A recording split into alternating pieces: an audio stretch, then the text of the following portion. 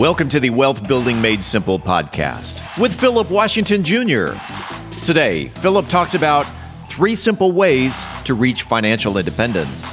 Philip Washington Jr. is a registered investment advisor. Information presented is for educational purposes only and does not intend to make an offer or solicitation for the sale or purchase of any specific securities, investments, or investment strategies. Investments involve risk and, unless otherwise stated, are not guaranteed. Be sure to first consult with a qualified financial advisor and/or tax professional before implementing any strategy discussed herein. Past performance is not indicative of future performance. And now, here's Philip. All right, we are back with another episode of Wealth Building Made Simple, and it is Friday, January 20th. First of all, I want to go ahead and give a shout out to the home team, which, those who are friends of mine know that, I have, not historically giving shouts out to the Dallas Cowboys. But game appreciates game. They won their first Super Bowl game in like 30 years, right? We watched it.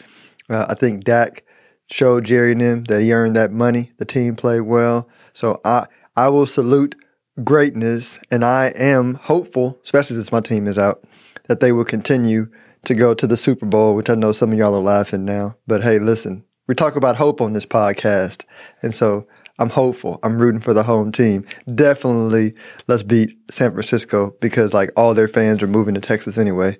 So let's go ahead and take their spot. Take their spot in the next round of the playoffs.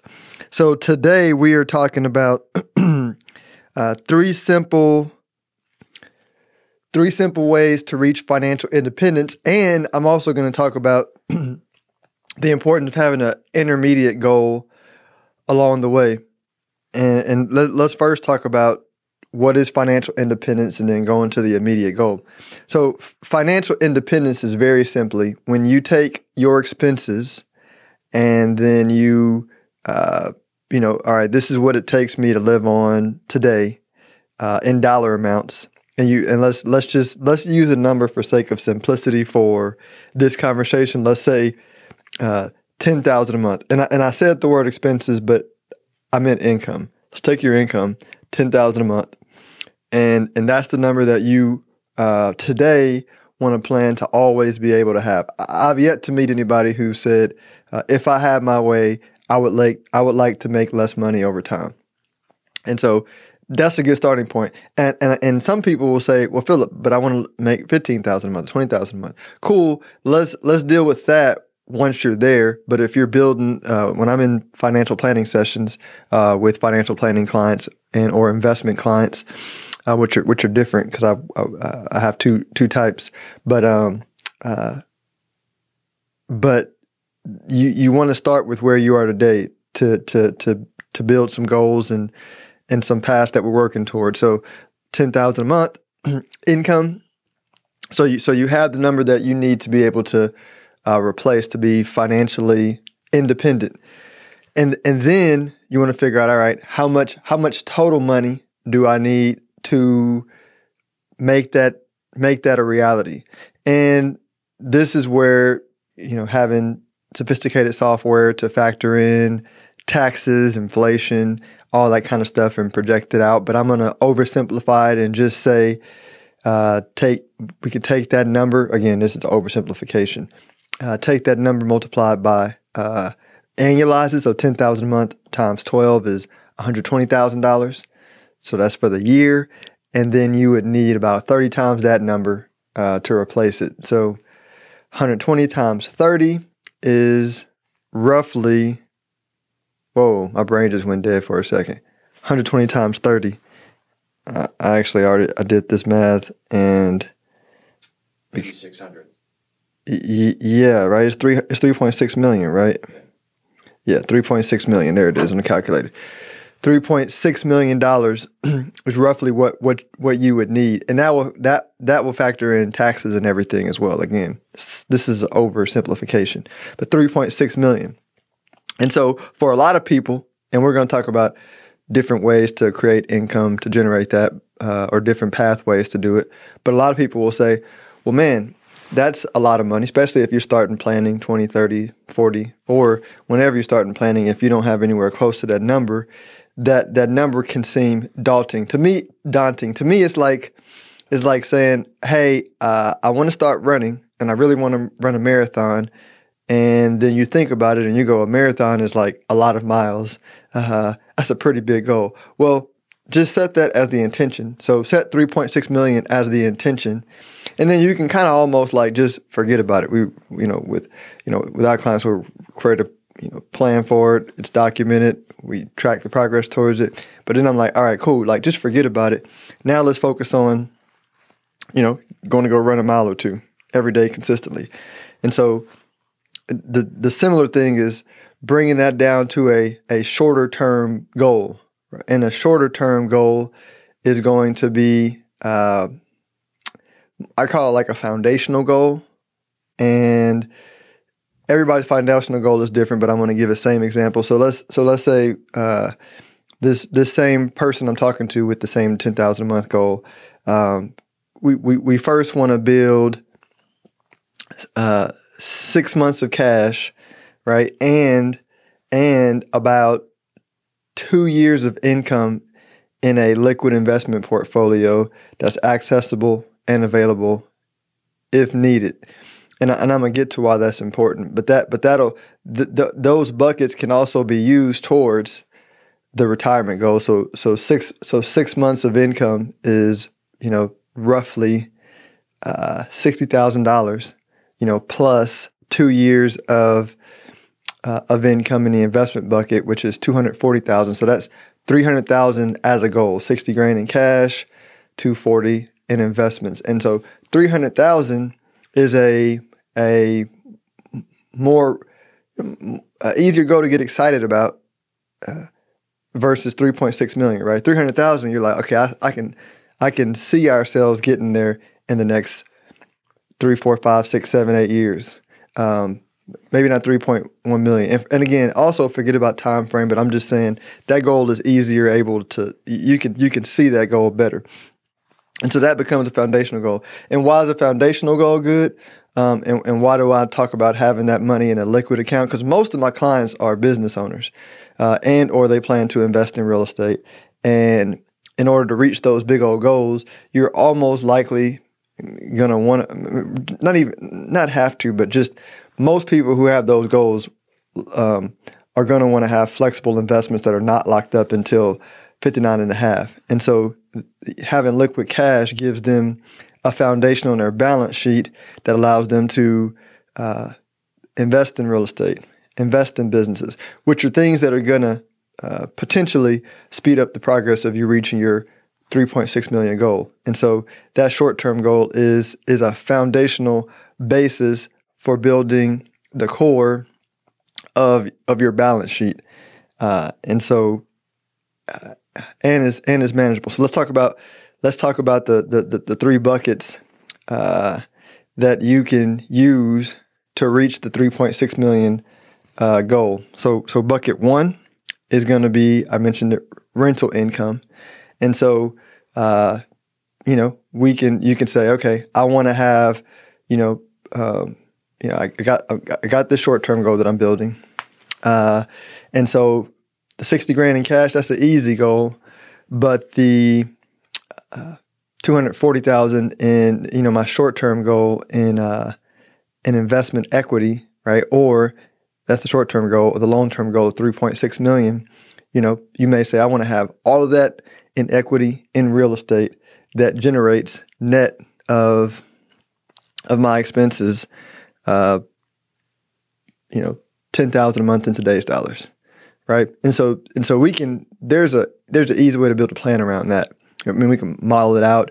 You can figure out, rental rates and all that kind of stuff, and look at the equity, and so you can build a plan around that. And rental income is a relatively simple concept to understand. Total income minus expenses of the property minus taxes equals net rental income. Super easy. That's option one. Option two, you can have the 240,000 in the short term and 3.6 million in the long term. You can plan to have that equity coming from passive investments that are not real estate. So that's where you look at stocks, bonds, crypto. I call it dividend interest or dividend income, interest income, and capital gain income. And so that's a bucket where you had $3.6 million saved up in all of those buckets. You can realistically withdraw something like 5% a year, which nets out a bit more before taxes than the original goal of $120,000 a year. But after taxes, you get pretty close to that number, depending on your tax rate. Again, this is why this is a rough estimate. But the point is, you have that bucket that you can fill up, and we can run projections. Like if you invest X amount of time in a portfolio of this mix of stocks, bonds, and crypto, here's how much you got to save based on its expected return at this point in time, and we can back into that number. So that's an option. Option 3 is you can build a business over time that ends up being worth $3.6 million. That spits out the $10,000 a month net of taxes for you to reach your goal that you have somebody else to run. So typically people think, oh, I build a business and then I have to sell it to reach my goal, right? Which that's an option. You can sell it. You got to sell it a little bit more than $3.6 million because you got a net $3.6 million, after taxes. But a lot of times, I'm like the simpler version. If you build a really good business, is to build a business where you build a team to run it, right? So you build a phenomenal business and then you hire a good management team to run it. You become like the chairman of the board that checks in quarterly and sees how everybody's doing. Same way you would do like a wealth manager and your CPA and your attorney to manage your personal finances, but you would have a team that you manage, and they will send you a check for providing the capital for the business and overseeing everything. And you collect the check. So building a business can be the option as well to reach the $3.6 million. And again, you track your progress over the way in the short term by tracking your business equity, so you can have the short term goal of having $240,000 in equity there.